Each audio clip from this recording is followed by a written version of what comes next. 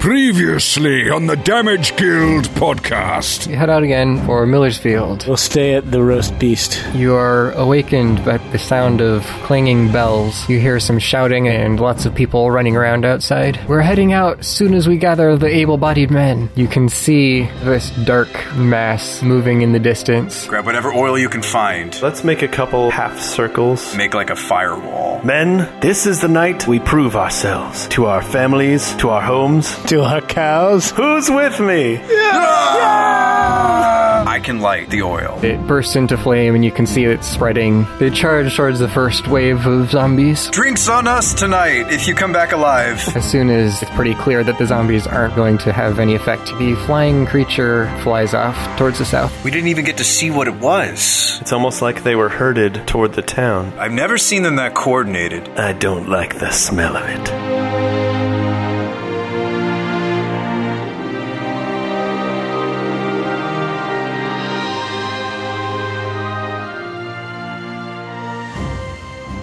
It looks like there are several minor wounds among the lesser trained or the militia members, but it doesn't seem to be any fatalities. Anywhere there are wounds, we're going to have to start chopping off limbs. All right, let's get to work. I will go around and help Azlo with the amputations.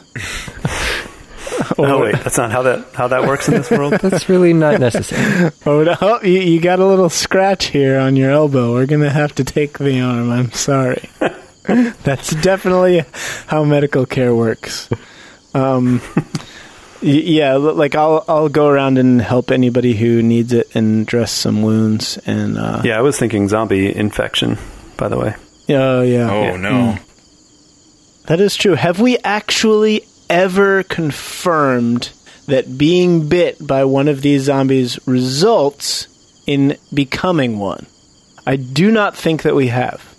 I think that we have confirmed that the crystals cause zombieism, but otherwise, no. We've determined what the crystals do, and that they turn people into zombies, but we have not yet confirmed otherwise. Right. I feel like we would be very superstitious and suspicious of the potential that the zombie saliva does have some sort of contagion. We should quarantine them. Quarantine them immediately! Yes, I agree. Actually, just because you never can be too careful. Tokas, can you find a zombie who hasn't been burnt to a crisp and take a saliva sample and analyze it for traces of any sort of infectious an agent that may cause this condition? Shabba, please. I've had a whole week of training at the Alchemist Guild. Of course I can figure that out. So I'm gonna find some saliva. Yes! Yes! I'm gonna find some saliva and I'm gonna roll some dice. All right. It's science time. It'll take you a while to actually sit down and run tests on it. Well, we have no more pressing matters. We can tend to the wounded while Tokas does some investigative work. Tokas, the science guy. Tokas. I just rolled like 20 dice. That was that sound. Hope one of them was good. Give me 2 checks. I want an intelligence alchemist kit check and also medicine. 12. Oh, and the second check? Oh, no. Azlo. That's my medicine. Oh, it's too late. Oh. Too late now. Too late. Azlo was busy picking his nose. Yeah. You weren't going to help me very much. So that's my wisdom. What's that supposed to mean? I got a 2. Oh, no. Ooh, wow. I have a +0. That's got to be an all-time low for us. Yeah. So you manage to extract some saliva and kind of distill it, get several separate pieces of this spit. Pieces of spit? Divided up into its components, but then you're looking at it and you're like, I have no idea what these actually mean or what might happen if you got bitten by this. I can tell them that it's clearly saliva. Okay, that's a start. And that they need to be quarantined in the inn, because it's the best largest public meeting ground in the good inn. No, the bad inn. Shabba, that would I wouldn't be backing that up with scientific basis. That would be entirely conjecture and superstition. Well, this would be for scientific purposes, because you can study the victims and see what happens overnight. Well, You see, Shabba, so the scientific process, in order for that to be a fair study, we have to actually put some people that weren't bitten in with the people that were bitten, and then we need to see what happens. Worst case scenario, the people that were bitten do turn into zombies and bite the people that weren't bitten. Then we can see if those people turn into zombies, and then if those people turn into zombies and there's too many zombies in that amphitheater, then they come out and they bite us, and then we can see if we turn into zombies. Okay. So that's how that works. I'm liking your train of thought here. This is a good train to be on. I like this. Unfortunately, the train of our caravan is leaving this station in the morning, so we don't have that long. Well, the townsfolk can do the study. When we come back through here, they can tell us what has happened. That'll be enough That's time true. passed. Yeah, the townsfolk, these farmers seem like worthy scientists to conduct such a study. I now confer upon all of you a medical degree. Science! Science. Through the power vested in me by science, I now pronounce you science. Doctors and physicists. Biologists, yeah. Well, I got an idea, though. What if we wrote up a report, gave them a nice little clipboard and graph sheet laid out so that they could every day, like, did they turn? Yes. No? X? Yeah. Yes? Check. Keep it very simple. Yeah, very simple. Right. Keep it very simple. Assuming most of them can read, though, and that's not a given. We'll find someone who can read. Can we investigate the townsfolk for someone that's literate? Yes. It's a good idea. And then when we get back, we'll plot all the information onto a chart. Chart. a Did graph, they and- turn and it's just a straight line? Did they turn? No, no, no, no, no. Just like 12 straight lines going across the page. My studies conclude. You can see by this graph here behind me. With a little pointer. But that's just a bunch of straight lines. Well, we'll give it a moment. So I think our dungeon master was looking at his NPC roster. His NPC list, yes. In this world, reading is not that uncommon of a skill. Oh, well, that's a pleasant surprise. Yeah, so maybe your unskilled laborers might not be able to read consistently, but the people working in the tavern or most of the other merchants in that level would be just fine. Well, Azlo, why didn't we have posters printed before we left Nenept? In that case, if they can read, we should have just had them in every town, left them in every town we went through for the AAA team. Oh, for us? Yeah, that's true. Or for just whatever would look cool on a poster that people could read. We do need to, have a marketing department, so that would be a good start. That would be once we us, have that, since there's that would be us. just three of us. And then from there, we can develop some marketing materials. Okay, I like it. Azlo, are you saying that we're going to join the Merchants Guild and be more about trade than adventuring? No, I'm just saying that any good business needs a marketing department. True. Perhaps the two go hand in hand. Yes, perhaps. Shabba, it sounds like you're interested in that kind of thing. Do you want to head up that department? Sure. Okay. I will do some preliminary stone carvings and let you know what I come up with.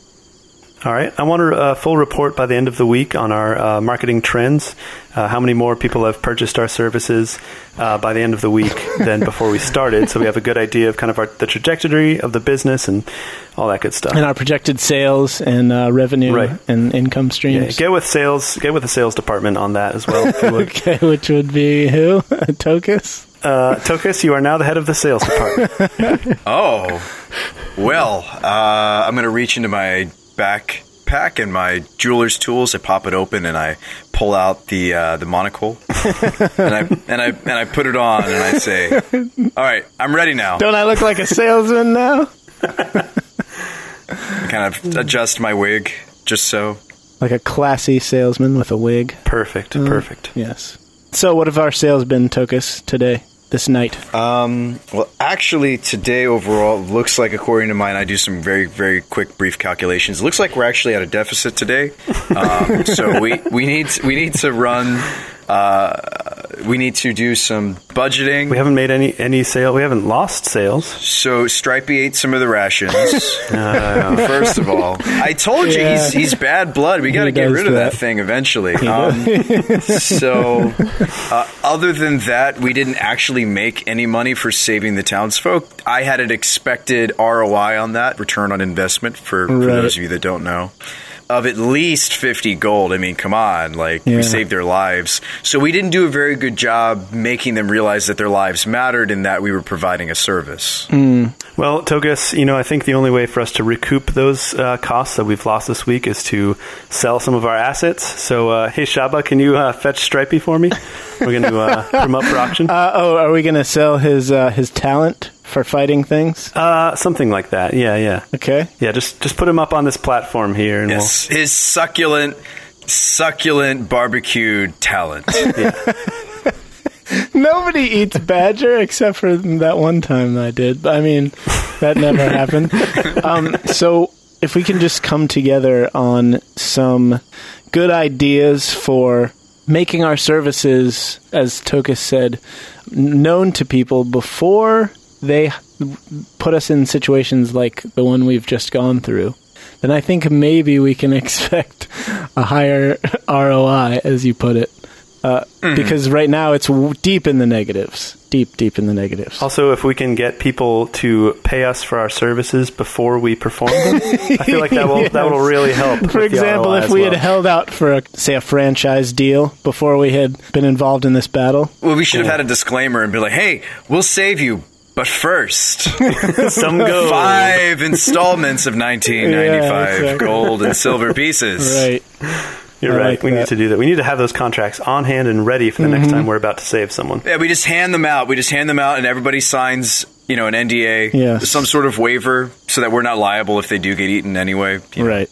And then we can just make sure that we're always somewhere where something bad is about to happen to somebody else. Yeah. I think it'd be more than fair for every living citizen after the tragic event. We collect those forms back from them with payment. I like it. It's perfect. And Tokas puts his fingers together like this and taps them. Steeples them like Mr. Burns. Yes. Yes. Excellent. Yeah. Excellent. All right, Tokas, you're being kind of weird, but You'll be my Smithers, Shabba. Yes. You're very big Smithers. in the meantime, let's figure out what we're doing right now. Okay, so let's make sure that we tell the townsfolk that if any of their friends or family or loved ones turn into zombies, that they should let us know when we come back through. Yeah, I don't know that we need to go to all the length of quarantining. Just let's have them keep an eye on each other. And then, yeah, they can let us know. Yeah, they'll know if their loved ones turn into zombies. That's true. Oh, Azlo, did you remember to put the dark horse figure that flew over us into your Pokedex before we left? Oh, rats. I didn't bring my Pokeballs with me on this trip. No, I said I left them at home. Pokedex. Oh, Pokedex. Okay, yeah, I've got that. I didn't get a good enough look at it to identify which Pokemon it may have been. Mm-hmm. So, You're supposed to be able to tell just from the silhouette, right? yeah, but unfortunately... Oh, you're right, which is exactly what we had. If you're a Pokemon master, that is. So, that being said, could the three of us hypothetically put our heads together and make some kind of nature check, or some kind of check, to see what we think it is based on its silhouette? Or could we literally put our heads together and see if the transfer of thought between the brief glimpses that we got of the creature could actually result in a fuller picture of it? Okay, we're going to triangulate the image. So, like, I had one image of it, you had another image, and we're going to use all three images and put them together to form a composite To 3D create model. a 3D model, exactly. So we can yes, find out exactly what it brilliant, was. brilliant. Okay. I thought you were implying that we would literally sew our heads together. Like some sort of psycho science Are experiment. you sure this is going to be worth it? Totally. Just trust me, our thoughts will connect. Ow. Like with each needle stroke, just like each one. Ow, this hurts. Oh, no, gross. I feel closer to you guys. Let's not do that, and instead make some kind of check. What kind of check would that be, Thane? Oh, benevolent DM. Maybe we can go around and ask the wounded people what they saw, or all the townsfolk. Let's call it a nature check. Okay. Thane has already torn up his D&D book. We have to get you another copy.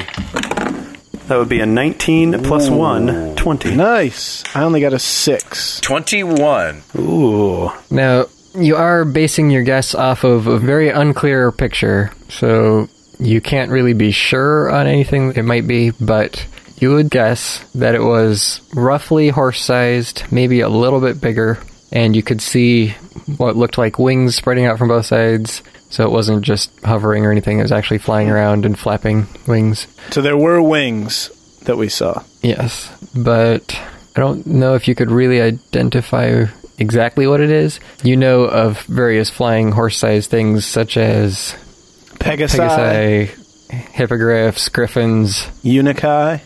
Is unicorn a thing? Yeah. Are unicorns creatures? Unicorns don't generally fly or have wings. But they are magical horse-shaped things. Isn't there something that's like a undead flying horse, or like a... Maybe I'm just thinking of the magic card Nightmare, yeah. Are you thinking of the 4 horsemen of the apocalypse who ride through the sky, raining death and plague and destruction? That too, but mostly the magic card Nightmare. Nightmares are like flying, flaming horses, so you would have seen some fire. Ah, okay. Why can't we think happy thoughts, like maybe Santa Claus got lost or... Oh, this is one of the reindeer? Yeah, he forgot when Christmas was this year, and he was doing a test run. That's probably it. It's evil Santa on a black horse. That comes to mind. So we've done a pretty good job establishing this world, right, lore-wise. We haven't had a single holiday. We have to have some holidays. Think about it, guys. That's so funny that you said that, because the other night as I was falling asleep, I was like, you know what? I should mention that Shabba's birthday is coming up pretty soon. He's turning 29.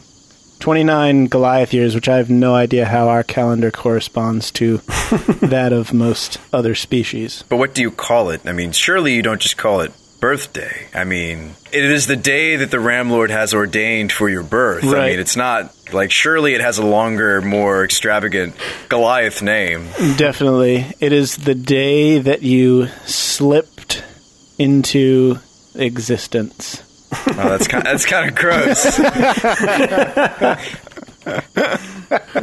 Hey, we're Goliaths. We're blunt about that kind of thing. I feel like Kavaki wasn't part of that naming at all. No, not at all. Yeah.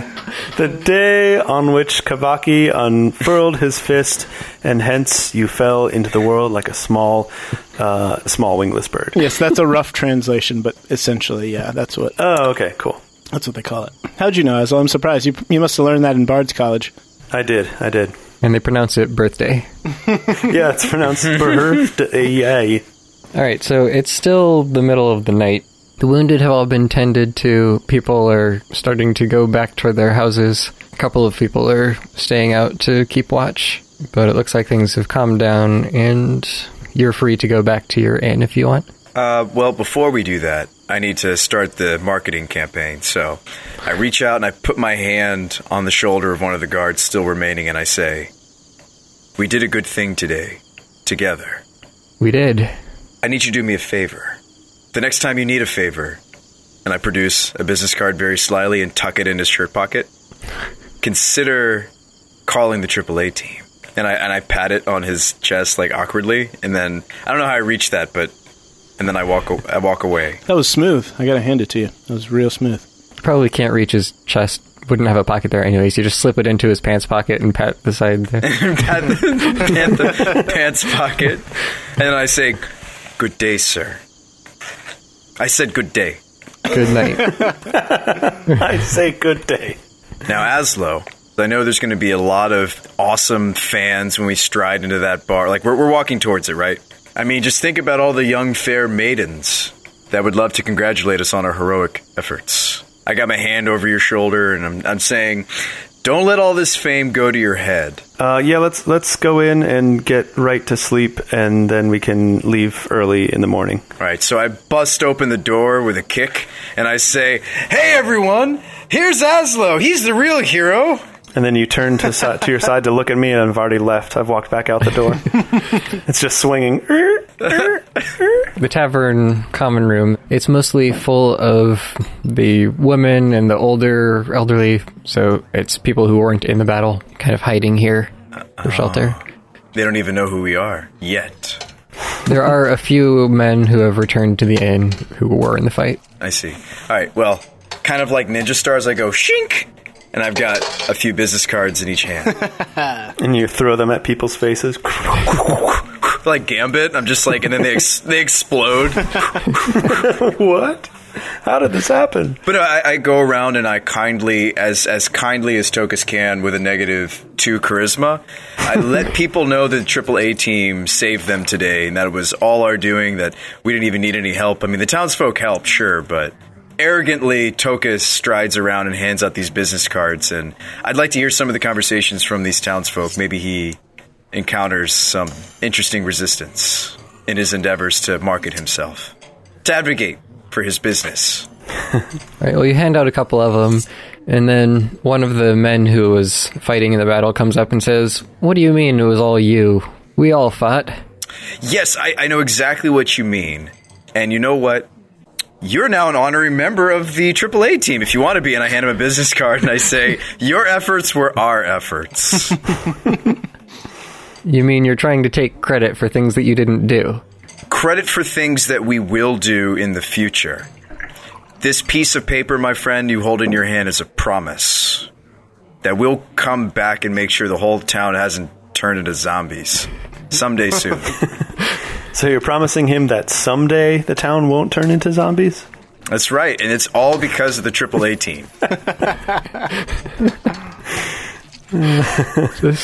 Your promise makes little sense. I don't want your card. I poke my head in through the door and say, "Don't worry, he makes little sense." And I leave again. Sir, good sir, can I tell you a story? I don't really have time.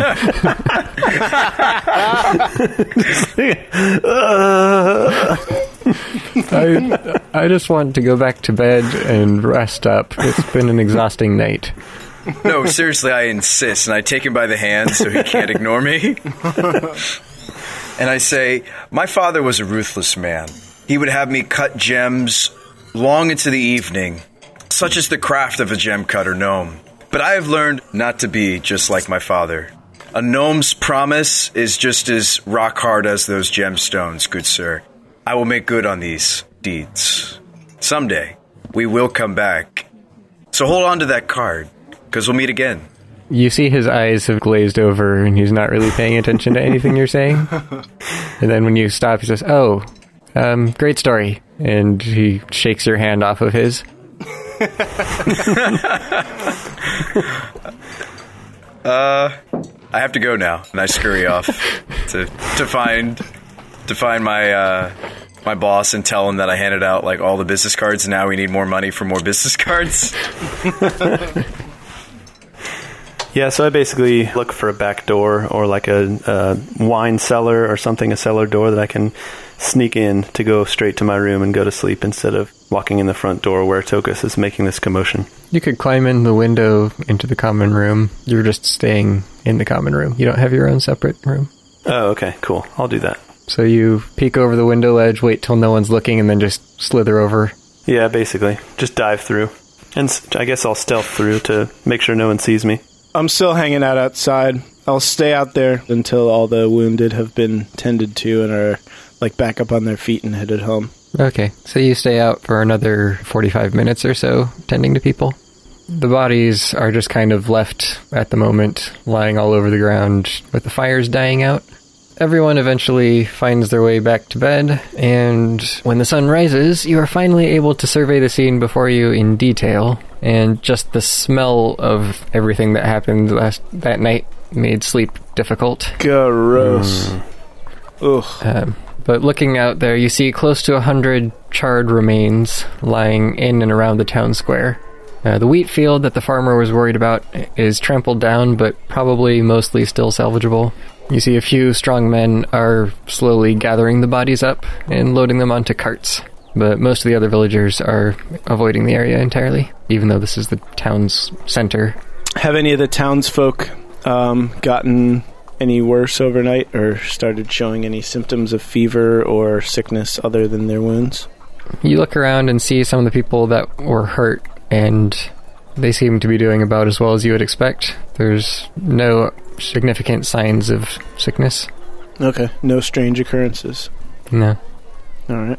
The caravan's ready to set out again, or you could do anything else if you wanted to in the morning beforehand. No, I say we get moving on to our destination. I think we should do that, but first I think, Azlo, you should get on my shoulders and make a rousing speech about the bravery of the townsfolk. and how the AAA team was proud to have been a part of such a valiant defense, and how you commend each and every one of the brave farmers and townsfolk who fought to defend their homes. And give them a real sense of pride and a sense of knowing who we are, so that they know who we are? Yeah. Did you say people are milling about, like cleaning up the bodies and stuff? There are a couple of people that are getting all the bodies together and onto the carts, but most of them are avoiding that area. There's not really a big crowd anywhere. Gotcha. We'll go toward the middle of the town square, wherever people are, and I'll get up on Shabba's shoulders, and I will say, "Attention, everyone!" Before you start, once you're on my shoulders, I will grab you by the feet and lift you up, so that you are standing with your feet are in my hands, and my hands are raised above my head, so that you're now standing about 10 to 11 feet off the ground. And yeah, I'm sorry. Wow. Go ahead. That's impressive.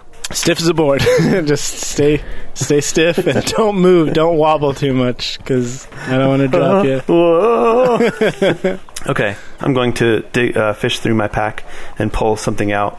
It's like sort of like a big circular piece of metal on a string, and I pull out a little mallet, and with one swift stroke, I will hit my gong to get everybody's attention. You have a gong? Yeah, I just bought it. What do you think? That's the perfect instrument for you, Azlo. It is. Hey, thanks. Thanks, buddy. So it's a travel gong, but it's a gong nonetheless, so I imagine it's still pretty loud. Perfect. I mean, is there any kind of gong that's not great? That's true. So it rings throughout the whole square, and you see several heads turning. I think you're supposed to do that at the end, so you can go, gong hit, Azlo has spoken, and then you're done. You could do it at the end, too. Okay. Well, I hit it first, and then I say, Azlo is about to speak. And then I speak.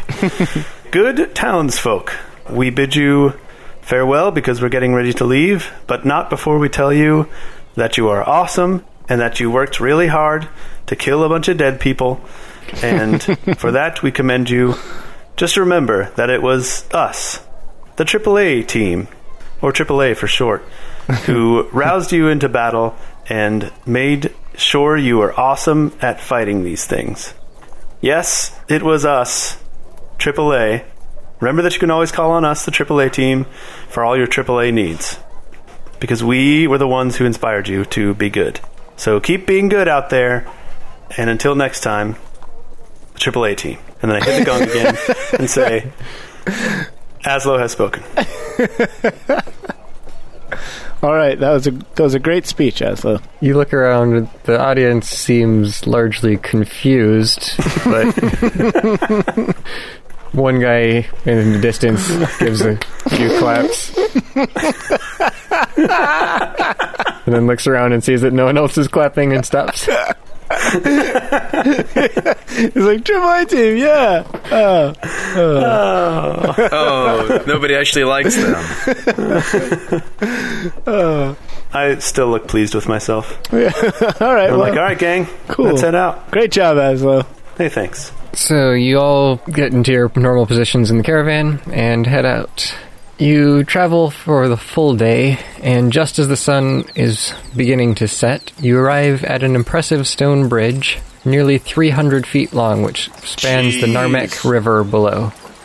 Wow. Oh, that's a big bridge. The bridge is obviously fairly old, likely a remnant of the early days of the Empire, but its construction seems solid. And on the opposite end of the bridge is a large gatehouse with several wagons in line in front of it. According to your caravan master, the city of Brentley Gate spreads out beyond the gatehouse. The whole city is encircled by a low stone fence and several wooden towers. By your estimation, it looks like this town is somewhere in the neighborhood of a third the size of Nenept, which is still fairly large. And as the caravan begins to cross over the bridge, you look down into the water below, and you can see an unnaturally dark riverbed beneath mostly clear water above. Does it look like stone? There are stones down there. It's a very rocky riverbed. You actually see large rocks jutting out of it forming rapids that would make any attempt to swim or boat across pretty dangerous. You can't be sure what the darkness is underneath. You do see a sign that looks rather new in front of the bridge that says no fishing. You know that this is the same river as the one that you were traveling along earlier. It's just much farther downstream. Whoa. And you said it's dark, right? Like strangely dark? Yeah, it's a little bit dark at the bottom, and then there's clearer water flowing on top. Clearer, or like the water's clear and looks healthy? It's not fully clear. I mean, it's a little bit muddy and brown, but clear enough that you can see to the bottom. Well, I mean, let's be real, you're not fully clear until you're zestfully clear. But, like, is it... so it's not like this looks like a healthy river, this looks like river that's in recovery, maybe? You could say that, you'd think. Alright, so the no fishing sign is obviously like, hey, there's some type of pollution in our water. Don't eat the fish from it. Yeah, you look down there and you can see a few fish swimming around sluggishly in the eddies. Yep, not gonna lie, I didn't put 2 and 2 together there, Shabba. Yeah, good work. I didn't realize it was the same river that we were, the cave that we encountered the cultist in. But it appears that the effects of their magics are longer lasting than we would have hoped. Yeah, now how sturdy does this bridge look? It looks pretty sturdy. How sturdy do you think it looks, Tokas? I would give it a 7. Okay. 7 out of 20. Oh, Shabba, why don't you go first and you let us know how stable it is? A 7 out of 20. Just like in the cave, if it doesn't break with you. Oh, man, but it's got like a bunch of wagons on it. I doubt my weight's going to make much difference. Yeah, the caravan is continuing onto the bridge, regardless of what you're doing. Yeah, plus, you guys are at the front of the caravan, remember? So you're going to get on it first. I hope it's more sturdy looking than that. 7 out of 20 is pretty bad. Well, regardless of what Tokas thinks, some higher power tells me that this is a pretty sturdy bridge. So I'm going to trust that and just keep going with the caravan. You guys do what you want to do. Yeah, I don't know if Tokas really knows a whole lot about bridges. I mean, their construction, or what do you want to know about bridges? Just anything. I give Shabba a 5-minute rendition of the history of bridges and their construction and materials, and then we're already over the bridge. A 5-minute rendition of what would be a half-hour lesson, which is actually a 2-hour speech condensed, which was a book that he previously wrote, condensed into a 2-hour speech. Precisely. Which has been turned into a movie, which he also quoted. But but the movie wasn't really that great, because I wasn't the actor. Or the director. The movie's called, get this, Bridges. Yeah, I didn't see that one coming. No, building bridges. And then burning them. And the lead actor in it was Jeff Bridges. Yes. Hey! you told it funny. The Bridges of Madison County by Tokas Alton. You know, they say that when you make a relationship, it's like you're building a bridge between two people. I don't know how that applies, but okay. Yeah, they also say that when you break a relationship, you're burning bridges. Shabba, I would never catch you on fire. Well, that's good. Because I would never be caught dead on a bridge that you built. But I look at one of the fire orbs longingly and I put it back. And his eyes get wide, and the camera zooms in right on his eyes, and they're like swirling. I would never set you on fire, but maybe your furry friend. I'm not going to lie, I would let you do it just because I think it would be cool. Mm-hmm. Just to test the strength of the Violapult 3000. Right. So your caravan pulls in behind the line, all the other wagons, and after waiting in line for some 20 minutes while you're discussing the history of bridges and other such things, your caravan finally reaches the gates. And Elbret begins speaking with the guards, listing off contents of the wagons, explaining the trip, and other guards move through the wagon train, opening up crates, poking through bags. They find Stripey, like, chowing down on a crate of jerky. It's, like, half-eaten through. Whoops, sorry about that. So one of the guards gives Shabba a stern look and pauses for a few seconds as if he's trying to decide whether it's safe to let you in. And they turn all the barrels around and there's holes chewed through them and just like dust coming out where there used to be full of grain and whatever. The guard moves on, doesn't say anything to you about it. You also notice a large signboard next to the gate listing various laws and regulations. Ruh-roh. I set it ablaze. We don't need no stinking laws. Without hesitation, just light it up. Any city with laws is a city I won't be caught dead in. That's what I did in my head movies. Oh, okay. And then it flashes back to reality and you're just staring at the sign. I think that's what Ben Stiller called dreams in that movie Tropic Thunder, where he was playing the mentally that was a pretty messed up movie. I'm sad that I thought of that reference now, but that's where head movies comes from. Oh yeah, that's right. And also The Secret Life of Walter Mitty. Secret Life. Yeah. He has those visions. Ben Stiller, man. He's an actor, a famous one. He is an actor. That's one thing I know for sure. So you're looking at the signboard, and you see that the laws seem to apply to the whole of Elbret, which is the country that you're about to enter. It's not just Bruntley Gate. Okay. Most of the laws seem fairly standard, but a few do stand out to you. There's like a little height meter, and it says, not admitted on this ride unless you're over this height. You must be this tall to enter. Yeah, you must be this tall to enter. Sorry, Azlo and Tokas. You can't come into the country. Dang it. Oh, man. So the 3 laws you take notice of. The practice of magic without a license is forbidden within 3 miles of any city, town, or village. Whoa, boy. Second one, duels to the death are not to be fought without at least one official witness for each participant and may only be fought on weekends and not in the town center. Oh, my. Wow. Okay. What day is it? It's not a weekend. Okay.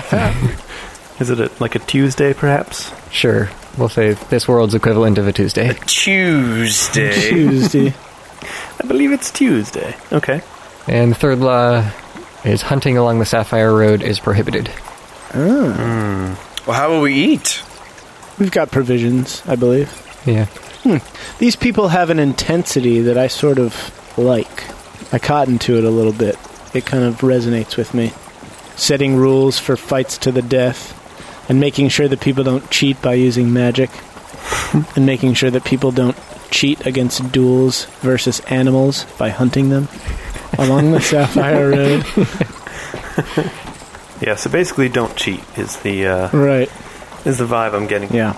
Once the guards are satisfied with your inspection and Elbret pays a sizable tax of some kind, you begin to roll into Bruntley Gate proper. The Damage Guild Podcast. Alchemy for your ear holes. Dear listener, by subscribing on our main page link that you can find on our main website links panel at www.thedamageguild.com, you help us out tremendously by giving us that much needed visibility in the vast sea of D&D podcasting. And trust me, there's a lot of it out there, but we want to stand out and you guys can help us to do that. So click the subscribe link for your respective device, either iTunes or Google Play. And then after you've done that, consider making a profile and subbing to us on player.fm. That's player.fm. You can search for that. Most Google searches will get you where you need to go. We literally jump up towards the top of their web page when you do that. Very, very cool stuff, directly influencing and helping us. So please take the 5 or so minutes it takes to do that. Thank you. And now back to our regularly scheduled broadcast. You are listening to the Damage Guild Podcast.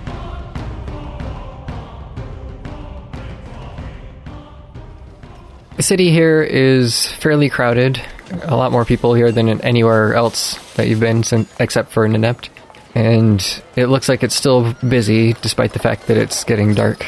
As you're walking down the main road, you notice an unusually high number of both dwarves and halflings.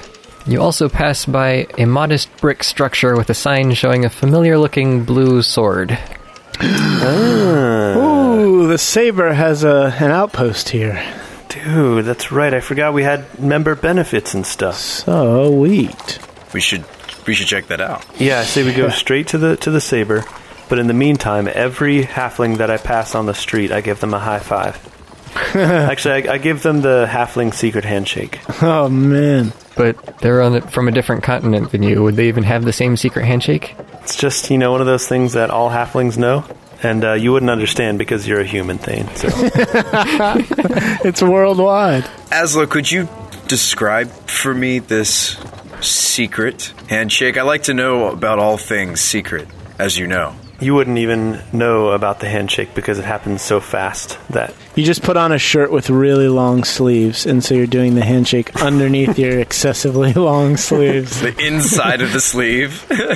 Yeah, no, we just sort of like cover it up. We use one hand to cover up the handshake, and then we just kind of secretly. Or you take out those Asian fans, those Japanese fans, and go and flick them open and cover yourself as you're doing the handshake. Exactly. I watch intently and I get out a notepad and I start taking notes. One of these days they'll think I'm a halfling. I don't think there is any such handshake. Oh, man. Okay, well, it's all in Azlo's head then. Right, you're just like shaking hands with like random halflings and they're just like, why are you shaking my hand? Oh, yes, pleasure to meet you. Have a nice day. Yeah, that kind of thing. Exactly. Tokas, you're trying to penetrate the secret halfling underground. It's a real stronghold, you know. We don't let just anybody in. Right, yeah, the caravan finds its way to an inn and say that you're free to go. Okay, yeah, we just let Elbret know, hey, we'll join up with you later. We're just going to, chill with our people. I feel like all this road dust and travel has tired us out, and we need to just be with our own kind for a little while. Well, we'll see you in the morning then. So you head over to the Sapphire Saber. It is a rather small building, especially compared to the central office that you were in earlier. But, it's decently set up. You open the doors and you can see one man behind the counter going through some books and papers. Hello there, man. What up, man? Welcome. Are you here to spend the night? He looks at your badges. Yeah, we're badge-carrying members of the Sapphire Saber, and yes, we would like our rooms, please. The same ones that we use back home in Inept, because you guys have that kind of technology. Right. It's just down this hallway. First door, well, the only door down that hallway. All right. Yes, of course. What are the amenities like at this location? We have a small tavern with a local job board, although we don't see a whole lot of business this time of year. What are we talking, like shuffleboard, darts? Job board, I said. So, but I mean, like, as far as, like, party games, billiard table? Oh, games here? No, this is more just a branch office for people to rest at and get new information for jobs that they're doing and so on. Okay, so what you're telling me is that people don't have fun here? Is that the vibe I'm getting? Is it not? Is it outlawed in this kingdom? You're free to do whatever you want in your room. Okay, I don't have a billiard table in my room, though. That's the problem. So I was hoping maybe can we guys... have room service bring up a billiard table, please?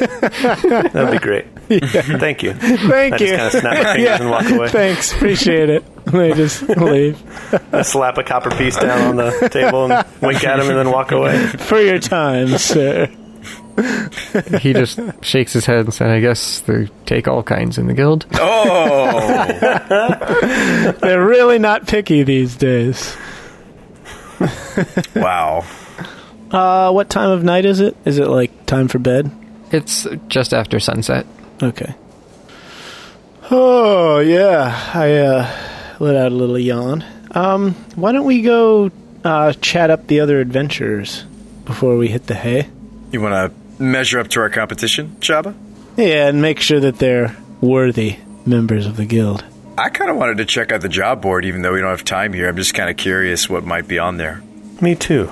Yeah, maybe there's something we could do tonight.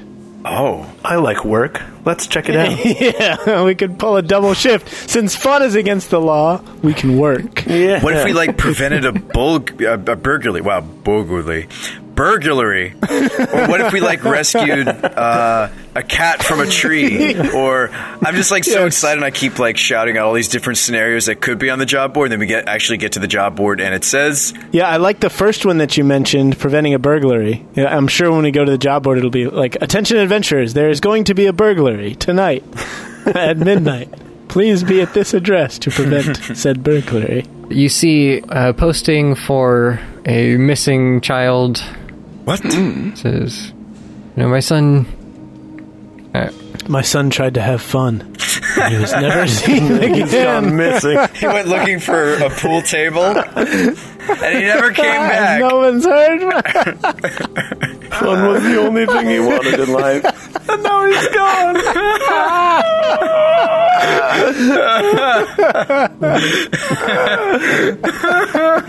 Guys, this town sucks. Let's go somewhere else. I don't even want to be on this caravan anymore. We should have done the cockatrice eggs. We could have been on like an awesome safari. Oh, I know, right? Yeah, what it actually says, my son Darren has been missing for the past week. We're looking for anyone who has information leading to his whereabouts, and reward will be 20 gold pieces for his safe return. A spinning 8-ball was all that was left at the scene we last saw him. So wait, he has to be completely intact. Like it can't be in pieces. He can't be in pieces. Like if we just identify the body, we don't get any form of payment. There is a note underneath. It says, if he's deceased when found and the body is returned, then you'll be paid 8 gold. Because they need the rest of the money for the funeral. Probably, yeah. Well, with that heavy thought and with a heavy heart, Tokas' heart grew 3 sizes that day. And he said, guys, let's find that kid. Is there a name and a face and a missing ad? Do we have a description? Not written on the board here. They've nailed a milk carton to it with the, have you seen this kid? Have you seen me? With his name and picture. Would be handy. Oh, why would we even look for a child? Azlo, this is your expertise. Let's start with all the places you could find a child. Playgrounds, schools, candy stores. Everybody knows that halflings know how to have fun, so I would assume you know how to find little children. Ooh, let's check out the candy cane field. That's probably where he is. Oh, the candy field. It's just over the mountain of fluffy marshmallows. Past the river of rainbow dreams. Thane, if you're looking for a good description to use, there's always trovetokens.com/storybook.html. Oh, yeah, that's a thing. So night side quest. Let's find this kid. Where can we find we go to the bartender, because the bartender is always the guy at the Sapphire Saber who hands out quests. It's just the same bartender the same from the guy. other town. The Drake. The Drake was his name. Remember? Some call me the Drake. Yeah. It's not him in the quest. Oh, man. Dang it. Actually, he could be, because they have, teleporting rooms, right? Like, we step into the room and then The rooms don't really teleport. They're kind of extra-dimensional spaces. But can't those shift and move? You're not sure on all the details of how it works. Alright, the next time I'm in my bedroom, I'm gonna, jump on all the floors and, try to push the walls open, try to get into the extra dimensions. Yeah, now Tokas is, off on a quest of his own. Yeah, his own side quest. Right. I have a spoon and I'm, digging a hole into the wall, trying to get to the extra dimensions. If I can invert the extra dimensional space, then technically I will be back on the plane in which I started, and I can go anywhere I want. In the reality, I just, fall through a hole and never come back. I think Azlo would know enough about magic to tell you that that's not how it works. So I open, what is it, the coat chest? What are those things called? The wardrobe. Thank you. I open the wardrobe and it's snowing. Yes. And I go through the jackets and there's a satyr and he greets me. And he's like, hey, thanks for killing me the other day. What are you doing here? Why am I trapped in this snowy wasteland? That was so good. You brought back the... It's always winter, but never Christmas. Thanks for killing my best friend, Joe. Thanks a lot. It was you? I thought this was Narnia. No, you just entered Satyr Hell. This is where we wait to be summoned by the Sapphire Saber. And then I turn around and the wardrobe isn't there anymore. You're right. I'm like, no! All right, John, roll up a new character. And so I just spend the rest of my existence killing the same 3 satyrs over and over Yeah, again. exactly. And they keep coming back. respawning. Oh, man. Oh, terrible fate. All right, new side quest. We have to go rescue Tokas. And the kid is one of the satyrs. That's what they didn't tell you on the quest log. And one of the other satyrs is the head of the cult. So it all just kind of ties back in. So, actually, quick segue. sometimes in life we forget our own past, and sometimes it's nice to kind of like flip through a picture book and be like, oh yeah, I remember going to the Grand Canyon. So I did that the other day, but in D&D form. We know way more about the cultists than I remember. Oh. Listen to this. So you fell into the Grand Canyon, which you would definitely remember, I feel like. We know 2 things about the cultists. 1, they have pointy black masks. Like nose pointy or a head pointy? Like almost more like... like beaks. Yeah, like beaked masks, kind of like Plague Doctor, if you've ever played Black Plague. Darkest Dungeon. It's a great RPG. Okay. Or like the actual Black Plague? Sure. So it's like a beaked, like a raven's face mask. Okay.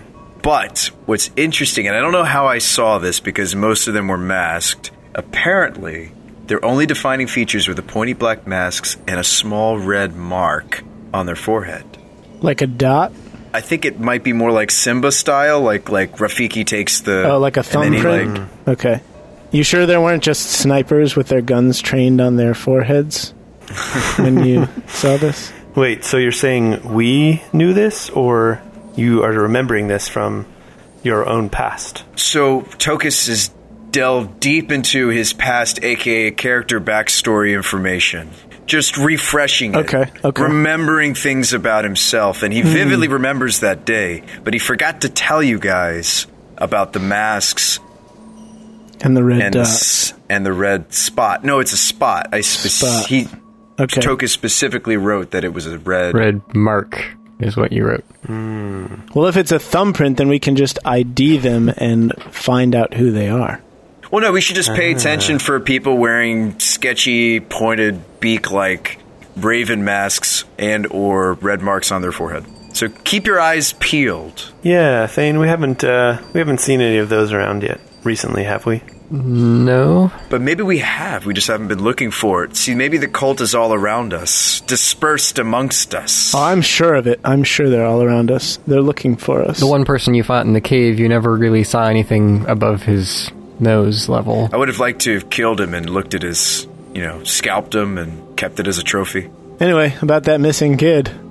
Let's... Oh, yeah. My heart grew 3 sizes. Let's save that kid. Okay, let's go. Even if we don't get any sleep. All right, we walk out into the street. We're like, kid! So, first of all, does the poster have any description of the kid? The poster doesn't, but presumably you could talk to someone else for more information, yeah. We approach Barty, the bartender. Yes. Says, yeah, it's a real shame about that kid. Sure is. Yeah, you sound heartbroken. Well, I mean, I didn't know him personally, but it's always a shame when something like that happens. So, he was last seen a week ago. He's a little bit on the short side for a 10-year-old. Kind of light skin, shaggy, dark brown hair. And he was last seen playing out at the edge of town near the forest. Somewhere off in the northeast section. Who are his parents, and where can we find them? I'd like to give them a stern talking to for letting their son play at the edge of the dark forest. And then we can ask them questions. He gives you the parents' location, tells you how to find it. All right. Thank you. Have a wonderful evening. We may or may not be back alive. Or if we're not alive, we won't be back. But if we are, we... But we'll see you in the next life. Maybe. May Kavaki... Yeah, hope the Ram Lord is like your bro and everything. See ya. I just imagine like the Ram Lord like wearing lots of bling, and he's got like his car and his peeps, and he's just straight chilling, like up in Ram Lord heaven, like AKA the Ram Lord crib. Right. Yeah. And like MTV interviews the Ram Lord about, all the things that he's accomplished, and he's like, I was just, I didn't really do very much at all, actually. I just kind of hang out up here and people worship me. I was just some dude, yeah. I don't even know what I did. And my heaven is really just a huge bed of rams. It's just a sea of rams that I walk on because they're soft, like sheep. And I just walk around or lay down. Sounds like a good time. So what are the kids' parents' names is? Desfar and Pela. And the kid?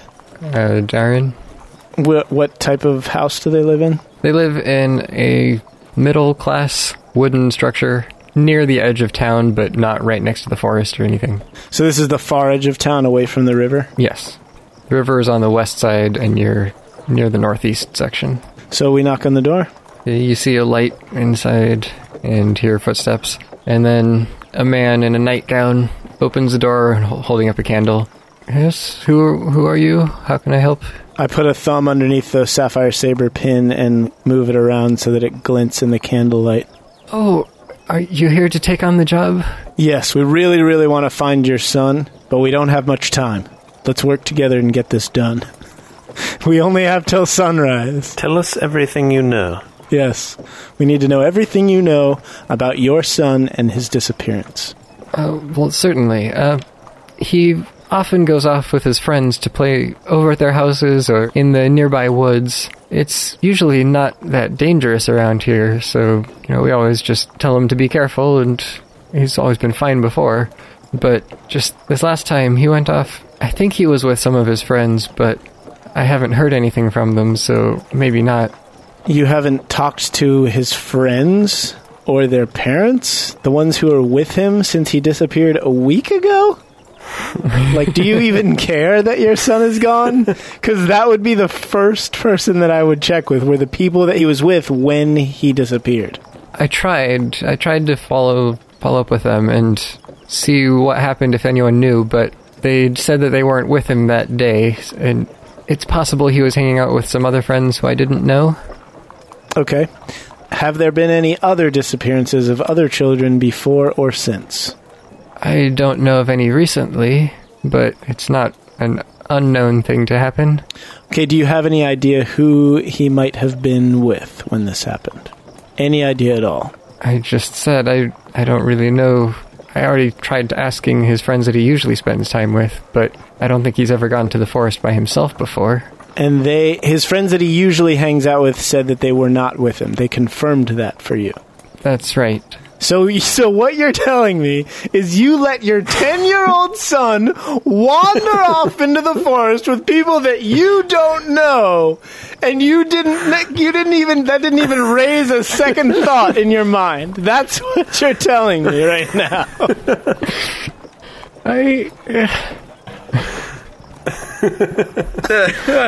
He doesn't normally do things like that. He has his friends. Do you normally, care where he is at all? Of course. But this is a different age from modern times. Kids tend to run around free. Yeah, I was going to say, history check. It used to be really normal for parents to just let their kids wander off. But seriously, when we find your kid, we're going to call the Child Protective Services. So you can have a parent that cares, even if it's a foster parent. Yeah, my theory is while your kid's off running around with who knows who, you're having fun. And you know what that means around here. And we're going to report that fun to the authorities. Yeah, you should be ashamed of yourself for having so much fun. You make me sick. You people and your fun. Can't take this, and I grab his own door and I slam it in our faces. You just reach inside and grab it and slam it shut. All right, so where do we go next? All right, I think we have to go straight to the forest because that's the only person who knows what's going on around here. Mm-hmm, exactly. Oh wait, so we really did slam the door and storm off? Of course. How could you not? I was so angry at this father for the. I didn't actually slam his door in our faces. But I think we should head to the forest if we're going to find this kid. The forest of no return. Regardless, we're going to go find your boy. Right. We say through the door. We're actually going to find him. Thank you. Anything you can do to help, please? Oh, we will. We'll do it. Since obviously you didn't do anything to help. Just saying. All right. See you later. So as we're walking away, real quick, guys, I feel like towards the end he was actually pretty sincere. Well, I think he's sincere, but yeah, I think his sincerity is not what's in question. Yeah, it's his ability to care for a 10-year-old child. Right. Maybe what we should do is we find the boy and we set him free. We set him up with a circus. We send him off to find himself and make his fortune. Set him free from his tyrannical parents who let him run around and do whatever he wants. For 20 gold pieces. We're like, either we're going to give you back to your dad, or you can become some kind of indentured servant for us. Ooh, let's get a new party member. Take your pick. Yeah, we shove a sword in his hand and sell him to Elbret as a boy caravan guard to be her ward until he comes of age. Yeah. Oh my God. Are we proposing slavery now? No, just guided servanthood. Indentured servanthood. Right. Mentorship. Yes, perfect. I like that term better. It makes me feel less guilty inside. All right, let's go to the forest. Yeah, let's find the kid first, and then we can decide what we'll do with him. I roll a tracking check. Hey guys, I'm getting that vibe that we're about to walk in on something. Something sinister. What if the boy had every intention of coming home, but something grabbed him? Or what if he just hated his parents because they suck and he ran away? And we find him up in a tree house that he's just finishing building, nailing the last board into. Hey guys, welcome to my new home. Would you like some tea? But you have to remember the day and age that we live in, Shabba. Monsters and beasts. Yeah, that's true. There's probably a lot of dangerous stuff out in the forest. We're going to have to fight our way through it just to find this boy. Well, my survival check was I rolled a 16, and I have a +4, so that's a 20. That's pretty decent, pretty good. So we go to the location described to us by his father and or the bartender, and I start sniffing around. I'll go ahead and I'm going to cast Speak with Animals, and I'm going to lean down and press my forehead against Stripey's, and we will communicate for a moment. And at the end of that period of time, I will stand up and say, okay, all right. I would remind you that magic is forbidden within 3 miles of the city. However, you probably don't even necessarily know that you're casting magic as you're doing this. And also, we are in the woods, so the guards can't see. Wait, are we still close to the city? I can't cast spells? And if anybody tries to step to, we'll smack them down. You know? Well, the area that you went to is a small clearing just like a couple 100 feet into the forest. Yeah, I want to make sure we're outside of town. I mean, I don't necessarily want to get on the bad side of the fun police, but I would rather just not be in line of sight to anyone in the city before we do this. Does Tokas even know that his gadgetry are magical? Like, technically? Yeah, I think you'd know that the final results have been magical. Okay. So just my rapier. Trusty sword's all you need. And I've communicated to Stripey to start sniffing around and seeing what he can come up with, scent-wise. Okay, we'll have him make a survival check, too. He has advantage on wisdom perception checks that rely on smell. That works. All right, I mean, I didn't roll too well, but let's see. So then the total would be an 11. All right, so he's sniffing around for a while, and you're looking for tracks and other things. You can tell that this area seems well-traveled. You see lots of smaller footprints, so it's probably a gathering place for the children to play in here. So the kids normally come and hang out here. Yeah. As you're looking around the edge of the clearing, you find a small trail leading off farther into the woods that looks like it was made by passage of many small footprints back and forth, lightly stepping as if they were trying to not cause too much of a disturbance in this trail. Many small footprints. What do you make of this, Shabba? I make a trail of sneakers. Like, not actual sneakers, but like people who are sneaking. Oh, okay. People who are not wearing sneakers and who are trying to not be seen or detected. Very astute of you. Are there any other trails that you see leading off from here? Good question. You look around some more. You don't see anything that pronounced. There are a few that kind of go off into nearby regions of the woods, but you would guess is probably just when the kids like run out into the woods and play in some little makeshift fort or something out there. All right, well, we will follow the most pronounced set of tracks then. So Stripey comes back with nothing as far as his smelling.